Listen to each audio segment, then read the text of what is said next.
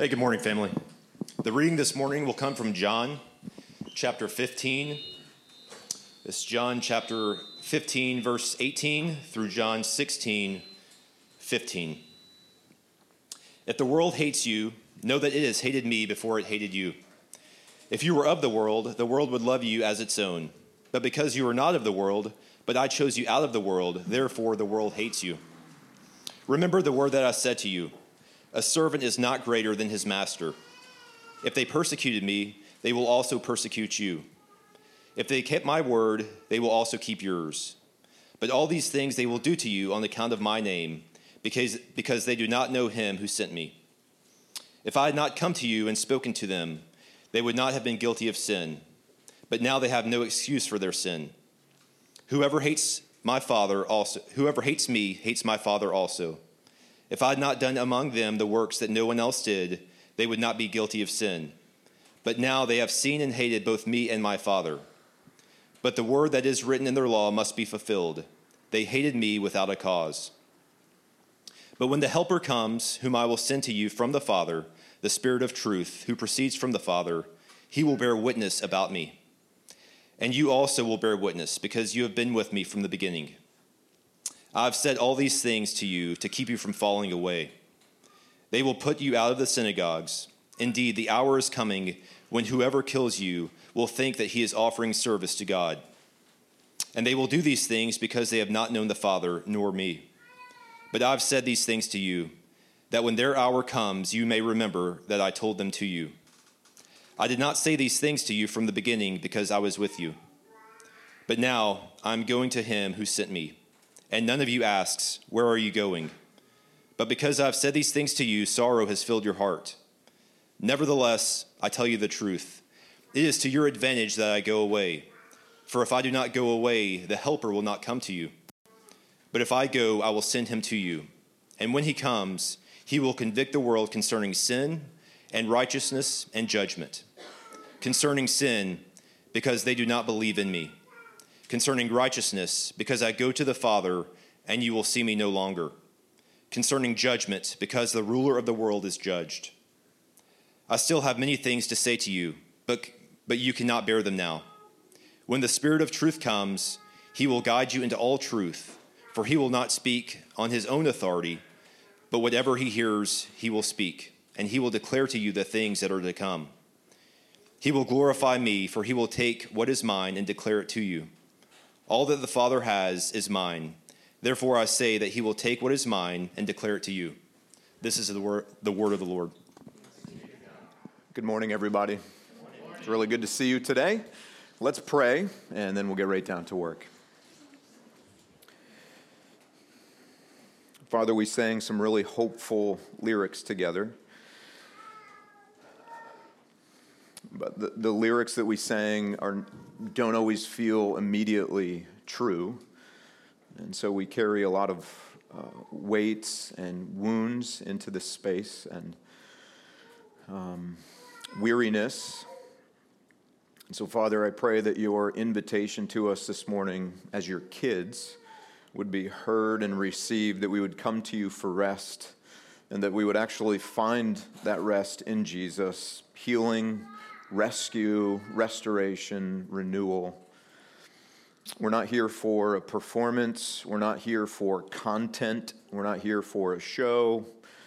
We are here to encounter you, our Father, and Jesus, our older brother and rescuing King, and Spirit, the one who brought our hearts to life and sustains us.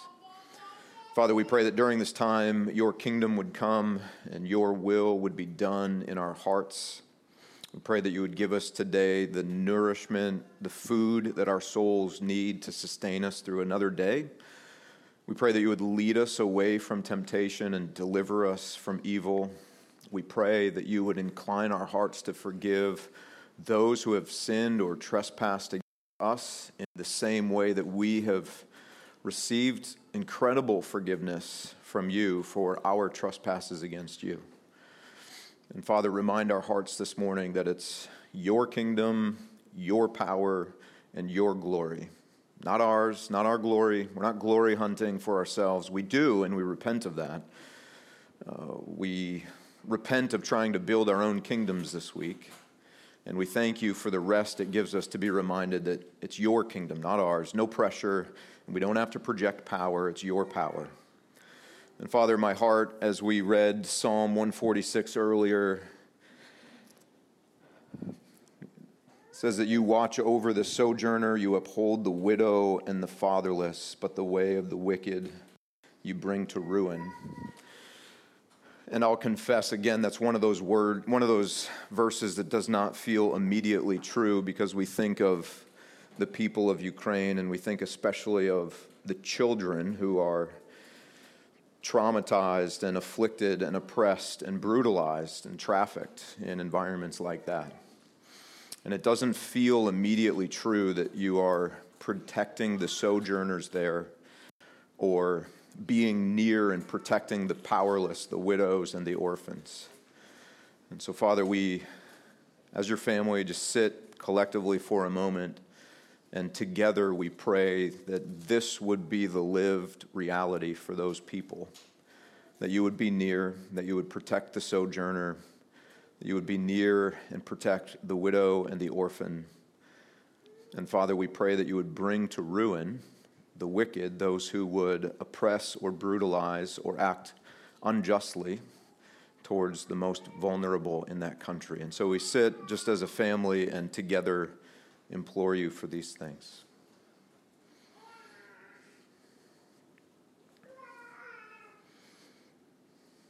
Father, it doesn't feel like your kingdom is coming in Ukraine. It feels incredibly broken.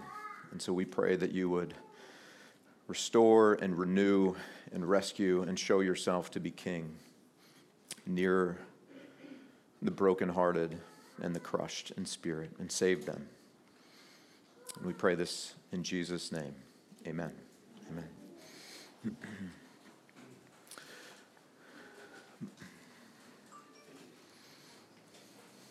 It's not me.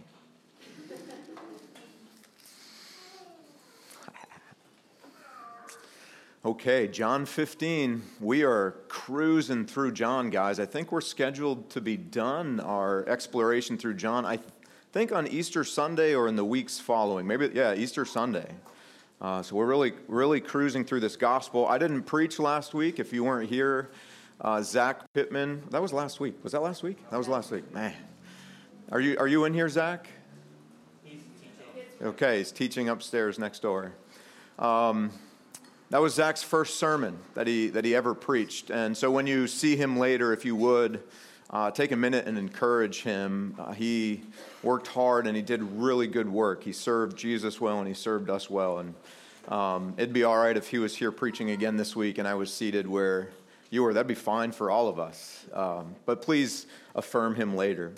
We're going to pick up where he left off. This morning we will pick up at John 15, 18 and go through the first half of 16, exactly what was read for us just a few moments ago.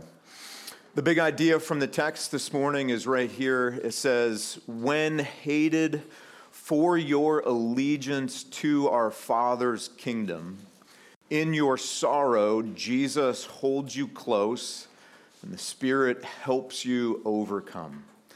When hated for your allegiance to our Father's kingdom, in your sorrow, Jesus holds you close, and the Spirit helps you overcome. As I like to do, let me just show you where each of those pieces comes directly out of the text, so you know that we're not making this up for a catchy opening line or just so we have something to say this morning. Notice the first piece of that. Chapter 15, verse 18, Jesus says, "If the world hates you, know that it has hated me before it hated you. If you were of the world would love you as its own. But because you are not of the world, but I chose you out of the world." I love that little play on speech, too. You have "of the world" and "rescued out of the world," which reminded me of those words that we live in, but not of, right? There it is. Therefore, here it is, guys, right? In black and white. Well, should be black and white, but somebody thought all of Jesus' words should be in red. That's not inspired, by the way. Should just be black and white, but here you go, in red. Jesus said it, guys. Like, just full disclosure, Jesus tells us up front, if you're going to be my follower in this broken world, there will be, not all the time and by all people, but there will be seasons where you're hated for that. Okay, so that's the hate piece. And then the held close by Jesus piece, chapter 16, verse 1. Jesus said, I have said all these things to you. Why? To keep you from falling away. That's Jesus saying, I am going to keep you, hold you close, so that you don't fall away in seasons like this one. Okay, so when we are hated for our allegiance to the Father's kingdom, in our sorrow, Jesus holds us close and then helped. Let's jump down to verse 7 will be good. Nevertheless, I tell you the truth, it is to your advantage that I go away. For if I do not go away, the Helper will not come to you. But if I go, I will send him to you. And when he comes, and then Jesus unpacks all that he's going to do. He'll take some actions towards those who are in the world, and he takes specific actions towards those of us who are in the family. So Jesus holds us close, and the Spirit helps us. I think verse 13 is next to show exactly what the Spirit will do for us. When the Spirit of truth comes, he will guide us in all the truth. For he will not speak on his own authority, but whatever he hears, he will speak, and he will declare to you the things that are to come. It's helpful for me to kind of break this passage down into two pieces. Here's how I remember it. Maybe it'll be helpful for you. Hated, it's not you, it's me.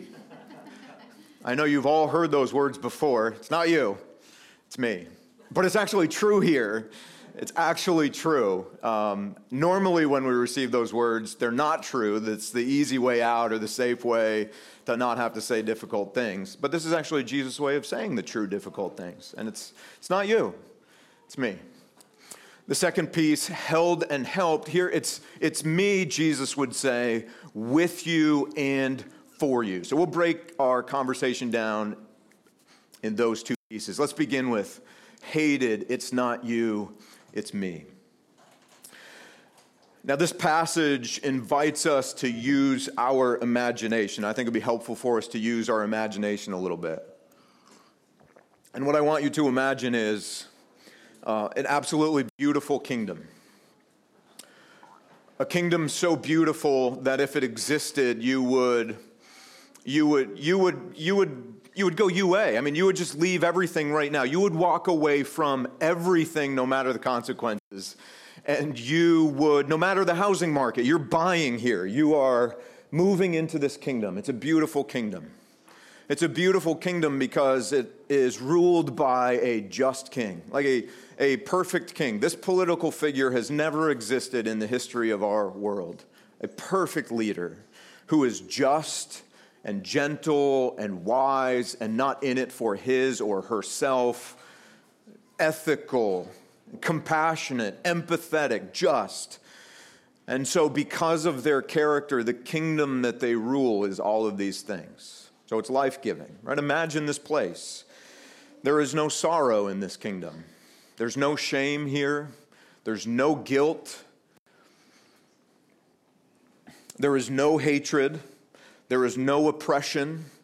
There is no injustice. There is no racialization, no racism, no classism, no ethnocentrism. There's economic justice. There's legal justice. There's educational equity.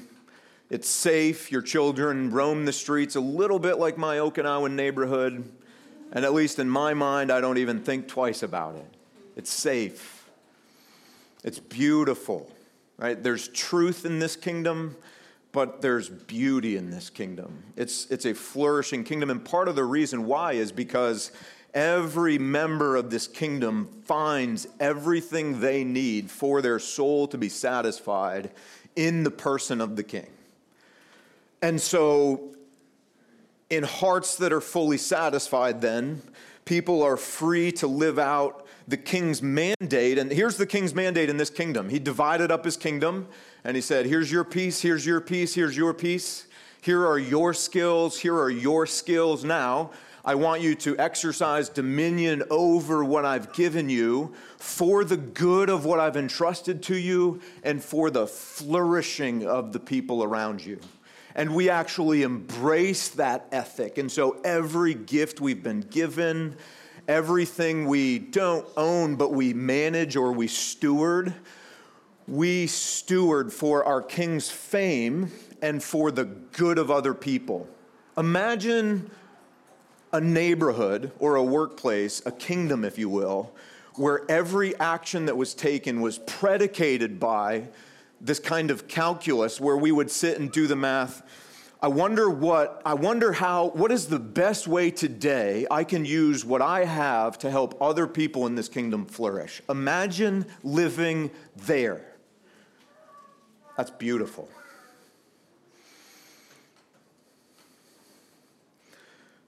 A kingdom where there's no human trafficking, no objectification of other people, no pornography, no secrets. Just beautiful, life-giving. Now imagine the opposite, a very broken kingdom. And sadly, at this point in our imagination, you almost don't have to use your imagination anymore because I'm about to describe the world in which you get out of bed and put your feet on the cold floor and go to work or go to school. It is a world filled with shame and sadness and sorrow and brokenness and oppression and racialization and inequity and injustice and right on down the line, and human trafficking and objectification of women and of men and children who are powerless and defenseless, who are regularly taken advantage of. It's a broken kingdom. It's a broken kingdom because the hearts of the people in this kingdom, through a collective coup, if you will, and collectively decided we can be better kings than this good king. Watch this.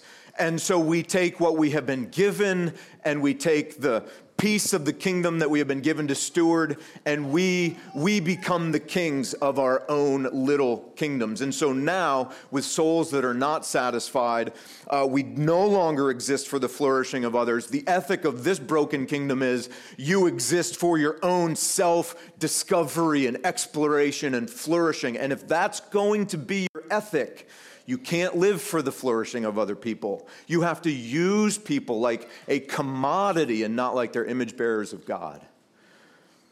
And therein is the root of this broken, ugly kingdom.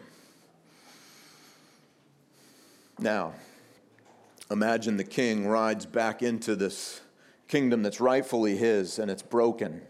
And he says true words and he does works that expose the rebel hearts that we all have. In other words, we're all born into this broken kingdom, but it's not like we're just passively present. We actually participate in the systemic rebellion, if you will, against our king. And so his words and our works expose. Now, if we were in that kingdom and we were suddenly exposed for the fraudulent, selfish kings that we were or are, what do you think our most visceral response would be? Oh, gee, thanks, Jesus, for pointing that all out. This is fantastic. How would we respond? How do we respond when that actually happens in our own lives? We hate it. We despise it. And that's exactly what we see. We don't have to use our imagination any longer. Jesus rolls in, John 15, verse 22. And Jesus says, if I had not come into this broken kingdom and spoken to these rebels, they would not have been guilty of sin. They would not have been fully aware of the guilt of their rebellion, if you will. But now, they have no excuse for their sin. No excuse.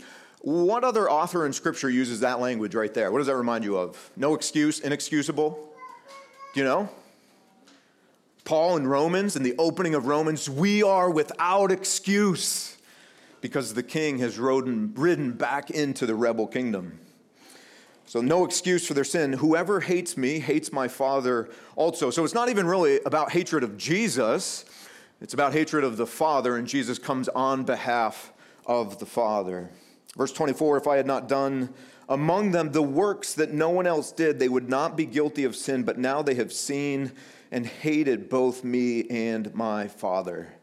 But the word that is written in their law must be fulfilled. They hated me without a cause. In other words, Jesus, when he came as our rescuing king and rode into our broken kingdom and announced our rebellion to us and showed us the better way, he wasn't surprised that overwhelmingly the response from the rebel kingdom was one of resistance and opposition and hatred. No surprise on Jesus' part.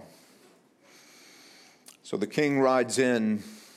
He announces through his words and his works. His words and his works expose our rebel hearts, and our response is a hatred, an opposition, a rejection. So we're without excuse, but the scope expands, if you will. Notice down in verse 26, Jesus, it's not just that the king rode into the kingdom. The king would eventually depart again, but he would send in another member of the royal family, if you will, a herald, if you will, and this herald would exist to announce globally the kingdom that should be and the kingdom that actually is, and our part in the rebellion. Verse 26. He's introduced here as the helper. We know this is the Spirit, the third member of the Trinity, God himself. When the helper comes, whom I will send to you from the Father, the Spirit of truth who proceeds from the Father, what will he do? He's going to bear witness about me. So the Spirit exists in the world to bear witness about our rightful rescuing King, Jesus. Now, if we want more detail of the announcing work of the Spirit in our broken kingdom, all we have to do is drop down into verse 16. Starting at about verse 8. And when he comes, he will convict the world concerning sin and righteousness and judgment. Concerning sin, because they do not believe in me. Concerning righteousness, because I go to the Father and you will see me no longer. Concerning judgment, because the ruler of this world is judged. So into our broken kingdom rides Jesus, our rightful and rescuing King. He shows a better way. He does the works of the kingdom that should be, and he begins rescuing rebels out of the broken kingdom. And what Jesus does is, remember, in but not of, Jesus begins building the counter kingdom, if you will, right here in this broken kingdom. In fact, in the Gospels, Jesus was asked, where is the kingdom of God? Do you remember that question? Do you remember how he responded? Where is it? Can you touch it? Can you see it? But where is it? What did he say? It's in you and among you. Jesus is building the kingdom that should be in and among the broken kingdom that currently is. And the Spirit exists in the broken kingdom to declare to every rebel present, yeah, you're a rebel. You're living in rebellion to the King who created you. You won't find in this broken kingdom what your soul needs. And this Spirit exists to call all rebels back to the King who created them and to call all rebels into the beautiful, the already but not yet restored, beautiful kingdom that the Father is building in the midst of our broken kingdom. He exists as a witness to Jesus. And so, friends, as rebels, we were not only without excuse, we were inexcusable in our rebellion, but the witness was inescapable. There is no place you can run in this world in which you can escape the witness of the Spirit. You can go to the deepest, darkest cave. You can go to the highest mountain. You can go deep within yourself to find peace or to try to find peace apart from God. There is no place in this world, if you are still a rebel from the God who created you, where you can run and escape your true and better King. I think of Jonah. Remember when he was thrown overboard and he descended to the depths, and that was his death song, if you will. God's presence is inescapable. And God the Father in his kindness called Jonah back in out of the broken kingdom into the true and better kingdom. Now, what's our role in all of this as Jesus builds the beautiful kingdom in the middle of the broken kingdom in which we all live? Well, we are witnesses too. Verse 27 says, and you also will bear witness because you have been with me from the beginning.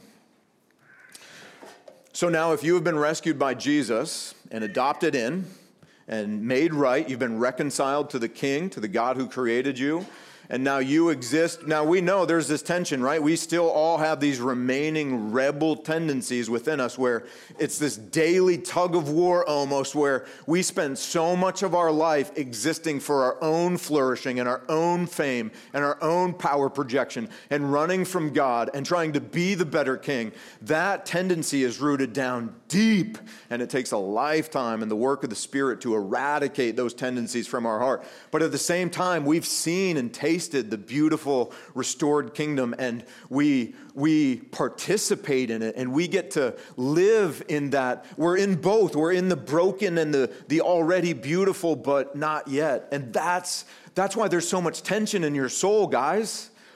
That's why it's there. We have a foot in both kingdoms, if you will. They exist together.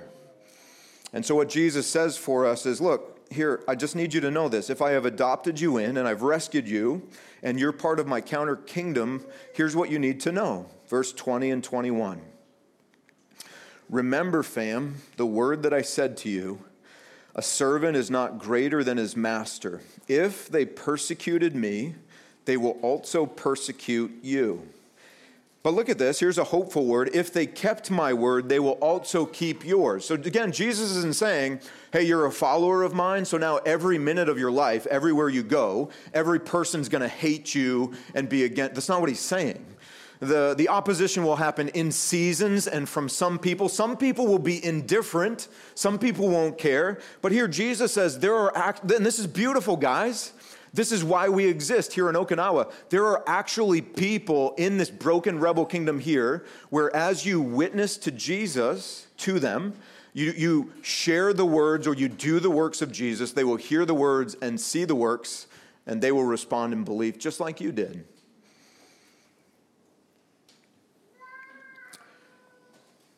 Verse 21. This is where, especially we as Westerners, need to just sit down and be like, all right, it's not all about me. All these things they will do to you on account of who? My name. Because they do not know him who sent me. Fam, it's not about us. It is not about you. The opposition, the hatred, the words, all the things.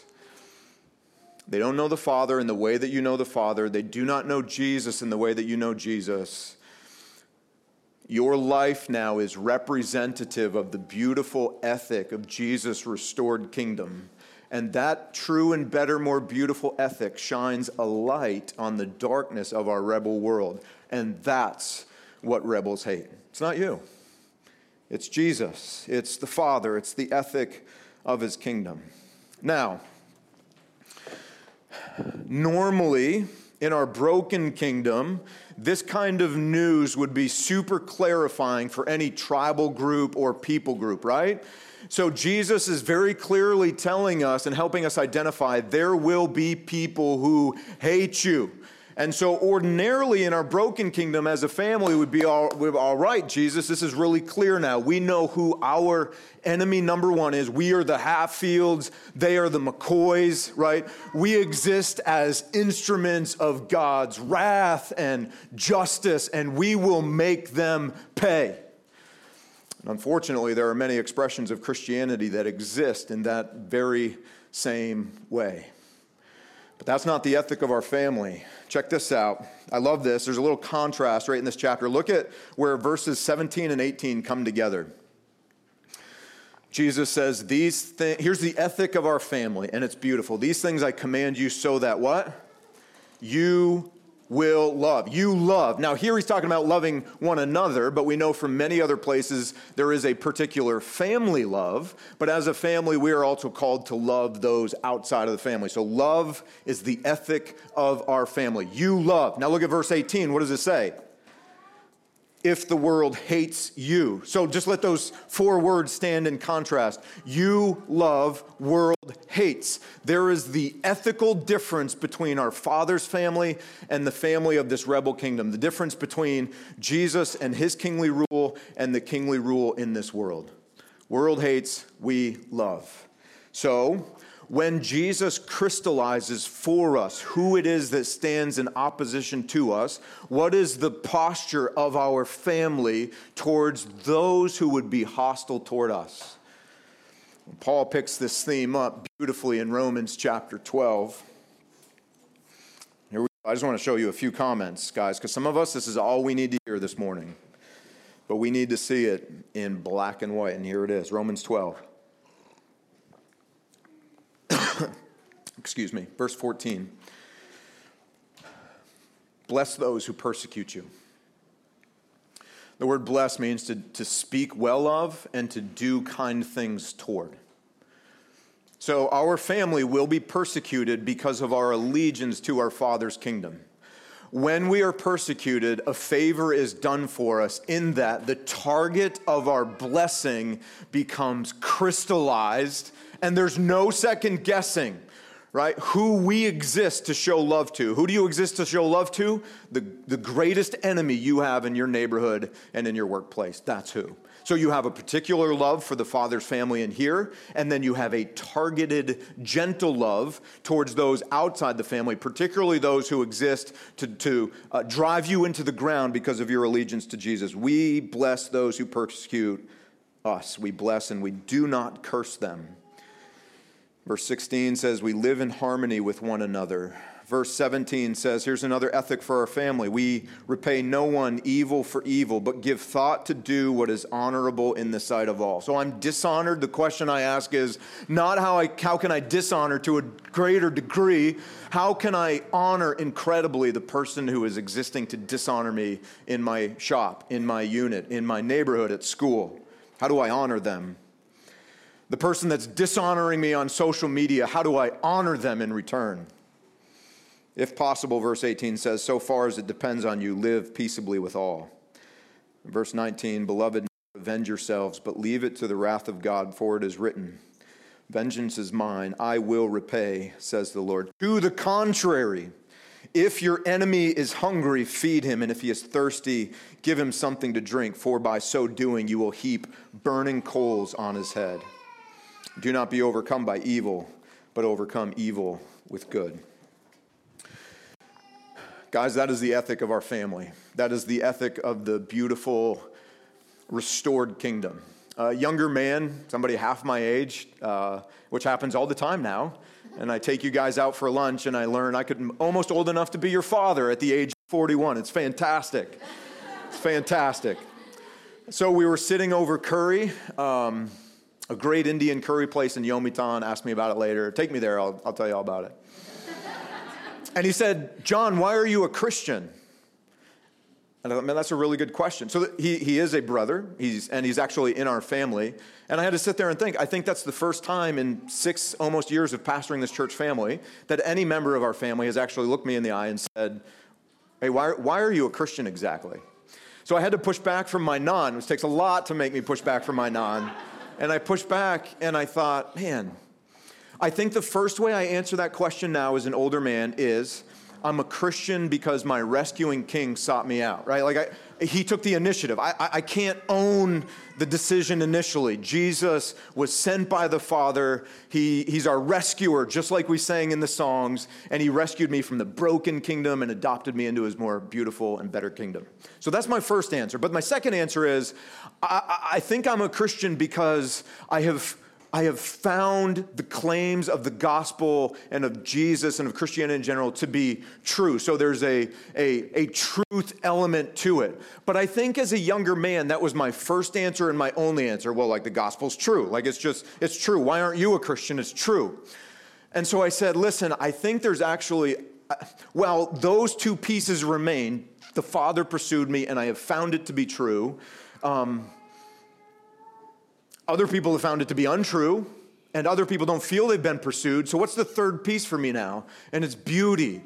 I find it to be more beautiful and life-giving. And I think that has become, in my older years, at least for our context, almost my lead answer now, because the kingdom that my Jesus reigns over and that he is restoring in our broken world is so far superior to the brokenness of the kingdom in which we live. And honestly, I just have to say, so much more beautiful than any other human attempt to describe or rebuild some kind of ethical kingdom. They all fall flat, like in a one dimension, when they're positioned against Jesus' multi-dimensional, beautiful, life-giving, restored kingdom. Look, it is just more beautiful and life-giving. And so, fam, the sun is setting on the broken kingdom in which we live, and the sun is rising on the kingdom ruled by Jesus. And I want to say that because there are some of you in this room still who will give intellectual assent to Jesus and to truth claims in this, but your life still bears allegiance to the broken kingdom. And you don't ever experience any of these things that Jesus is describing because there is not an allegiance to him or an affection for him, and because your citizenship still rests in the broken kingdom. And you have to know the sun is setting on that kingdom and on all the citizens of that kingdom. And the sun is rising on the kingdom of the resurrected King. And the season for you to repent of your active participation in the rebellion against our creating and reigning King is drawing to a close. But it's here right now. And today, the gift that Jesus would give to you is the gift to leave that broken, ugly world and to find your soul satisfied in the God who created you, and to stop living in the broken kingdom with its ugly, broken ethical system, and to live in the beauty of Jesus' kingdom with its justice and a kingdom ruled by mercy, a kingdom who actually values kindness and love and empathy. I mean, which kingdom would you honestly rather live in? And today, Jesus rides into your rebel world, and he invites you. Actually, he offers to get down off of the horse and to pick you up because you lack the power to get yourself out of that broken kingdom, and he will get you home. And you're going to have to go home soon, so let's finish this up. When you are hated for your allegiance to the Father's kingdom, in your sorrow, Jesus will hold you close and the Spirit will help you overcome. Let me just show you this in chapter 16, verse 1. Jesus said, listen, fam, I've said all these things to you to keep you from falling away. The promise in the sorrow is a promise that in all of our weakness, likelihood that we would fall away, Jesus will hold us close and keep us from falling away. Here's what he's promised would happen to them. Verse 2, he said, they will put you out of the synagogues. The hour is coming when whoever kills you will think he is offering service to God, and they will do these things because they have not known the Father nor me. Now, that's not going to happen to us. We're not Jewish, and we don't belong to a synagogue. But those two elements happen over and over again. That cycle's always repeated. What are the two pieces? You will be excluded from community. There will be a severing of relationship. So if you choose allegiance to Jesus, you will be excluded from certain communities, and there will be certain relationships, people who remove you from the opportunity to be relationally intimate with them or close to them. That severance will still happen. And when it happened, this community thought that they were doing God a favor. Listen, if your allegiances rest with God's kingdom, you will be persecuted, if you will, in many settings. And the people who are marginalizing you actually believe that they are doing the right thing and the moral thing, and that Christianity is dangerous. And so they may not be doing it for God per se, as this Jewish audience would have been, but they are doing it because they believe it is the ethically right thing to do, and that the message of the gospel is dangerous and damaging, and your Christian approach to living is repressive and oppressive and regressive and backwards and all the things. That has not changed in 2,000 years, fam. And so Jesus is saying, I don't want you to be surprised when that day comes because, fam, if you choose allegiance to Jesus and you stay in your military vocation for 20 years, you will have these seasons. And Jesus does not want you to be surprised when they come. Verse 4 says, I have said these things to you that when the hour comes, you may remember that I told them to you. So Jesus is saying, look, I'm going to keep you from falling away. The way I'm going to do it is I'm going to tell you the truth. So my words keep my kids from falling away. So on one hand, that's really good news for me because I know how likely it is for my heart to be discouraged, overwhelmed, fearful, and to begin to fall away. And Jesus says, no, my words will keep you close. But while that's good news, I'll just confess to you, that's not great news for me. Because I don't do a good job on my own, apart from community, living with you guys, at keeping myself close to Jesus' words. And I'm a forgetful son, so I'm sorry if that disappoints you as your pastor. You've probably only ever had pastors who are model Christians and all the things. So I can recommend several other churches on the island if that's the experience you were hoping for. Sorry. Guys, I forget Jesus' words all the time. Sometimes on purpose, because his words remind me in moments where I've started pursuing my own kingdom again. And so while it's good news, it can be a little overwhelming because I see this connection between persevering with Jesus and remembering his words. And in those moments where I grow discouraged because of that reality and I think of my own weaknesses, it does my heart a whole lot of good to remember the role of the Spirit. Now look at this in verse 6. Just verse 5. We can do it.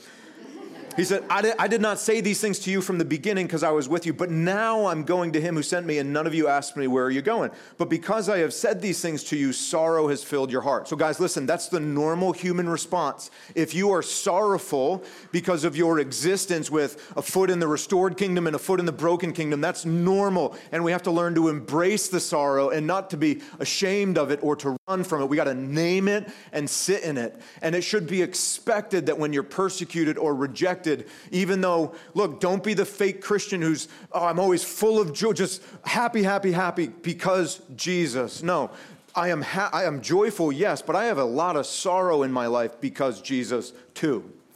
Okay? Joy and sorrow always flow together, mingled down in this broken world. Sorrow. Nevertheless, I tell you the truth. Look at this. This is crazy. Jesus says, it's to your advantage that I go away. For if I do not go away, the helper will not come to you. But if I go, I will send him to you. We already looked at what the Spirit would do as it relates to the world. Look it down to verse 13, though, for what he will do for us as adopted and rescued rebels. Verse 13. When the Spirit of truth comes, he will guide you into all the truth. For he will not speak on his own authority. Whatever he hears, he will speak, and he will declare to you the things that are to come. Now, I just need to say right there, some of us have taken that verse and gone to some unhealthy places with that. That does not mean that the Spirit's going to give you some kind of secret knowledge. The name of, so you're single and you're sitting in this room and miraculously, I'm going to marry you. The Spirit told me, right? Some of us grew up in kind of certain expressions like that. God told me that you're going to be my husband or my wife. That's not what Jesus is talking about, okay? What is he talking about? The things that are to come. Guys, tomorrow can be very fearful for us because you don't know what tomorrow holds. And maybe the more fearful thing is you don't know how you're going to respond to what tomorrow holds. The beauty of the gospel is that God, the Father, Son, and Spirit are already in tomorrow. They're here with you today. They are already there in your tomorrow. And when the time is right, the Spirit will show you exactly what you need to see and exactly what you need to know. And he will empower you to respond exactly the way that you need to respond. And when we fail to respond the way that we should, it is the Spirit's presence with us that keeps us with the Father and restores us to the Father. He will glorify me, Jesus says, for he will take what is mine. He's going to tell you all my stuff, all that the Father has is mine. Therefore, I said that he will take what is mine and declare it to you. I just want to show you this as we wrap, guys. Jesus says, it's to your advantage that I leave, because in leaving I give you the Spirit, and the Spirit will exist as your guide. He's going to take you somewhere. He's going to teach you how to navigate existence, a coexistence, if you will, with one foot in the broken kingdom and the other in the restored kingdom. And he walks with you and he guides you. That's Jesus' kind way of saying, you can't live life without a guide. Stop. Christianity is not this tool that helps you to be autonomous and independent and strong on your own. The gospel is the good news that you are created to live dependently on your Creator and rescuing King. And the Spirit is given to us as the guide, our guide, to take us all the way home and to show us how to live in this broken world. And as we sorrow, to give comfort to our hearts as our allegiance to our Father's kingdom introduces a ton of conflict and relational tension and turmoil in our lives. And the way that we endure, the way that we hold fast, is presence with the Spirit. And if He's our guide, what do you think that means we need to do with Him? How many of you have ever had a guide before for anything? Okay. What do we do when we have a guide? We follow, we listen, we stay close. Have you ever been separated from your guide? That's scary. You stay close, you listen, and guess what? Your guide's the guide because they know better. And guys, so often in life, we know better. And we become angry with God. It's almost as if we can see the future. And so we're angry at God because He's made certain decisions for us, and we would make different decisions for ourselves, as if we can see 3 weeks from now, 3 years from now, 30 years from now. We listen to our guides, we follow our guides, we submit to our guides. So fam, Grant's going to come and lead us in response, but before we actively start singing, let's sit together in silence for a minute. And let's confess where we have not been listening to the Spirit who is our guide. And let's listen to the Spirit's voice, and let's ask Him to do for us what He promised, that He would point us back to Jesus and tell us true things about our world and about our hearts, and that He would keep us. And that in our sorrow, and I know we have a lot of sorrowing hearts in here this morning, that in our sorrow, He would be present, working redemptively and restoratively, helping us grow in our emotional maturity so that we don't have to run away from our sorrow to be okay. We can sit in it and lament it and mourn whatever it is that is leading us to sorrow, while at the same time having a heart filled with hope and gentleness and love from the Spirit. Let's sit together for a minute and talk and listen to the Spirit who is our guide.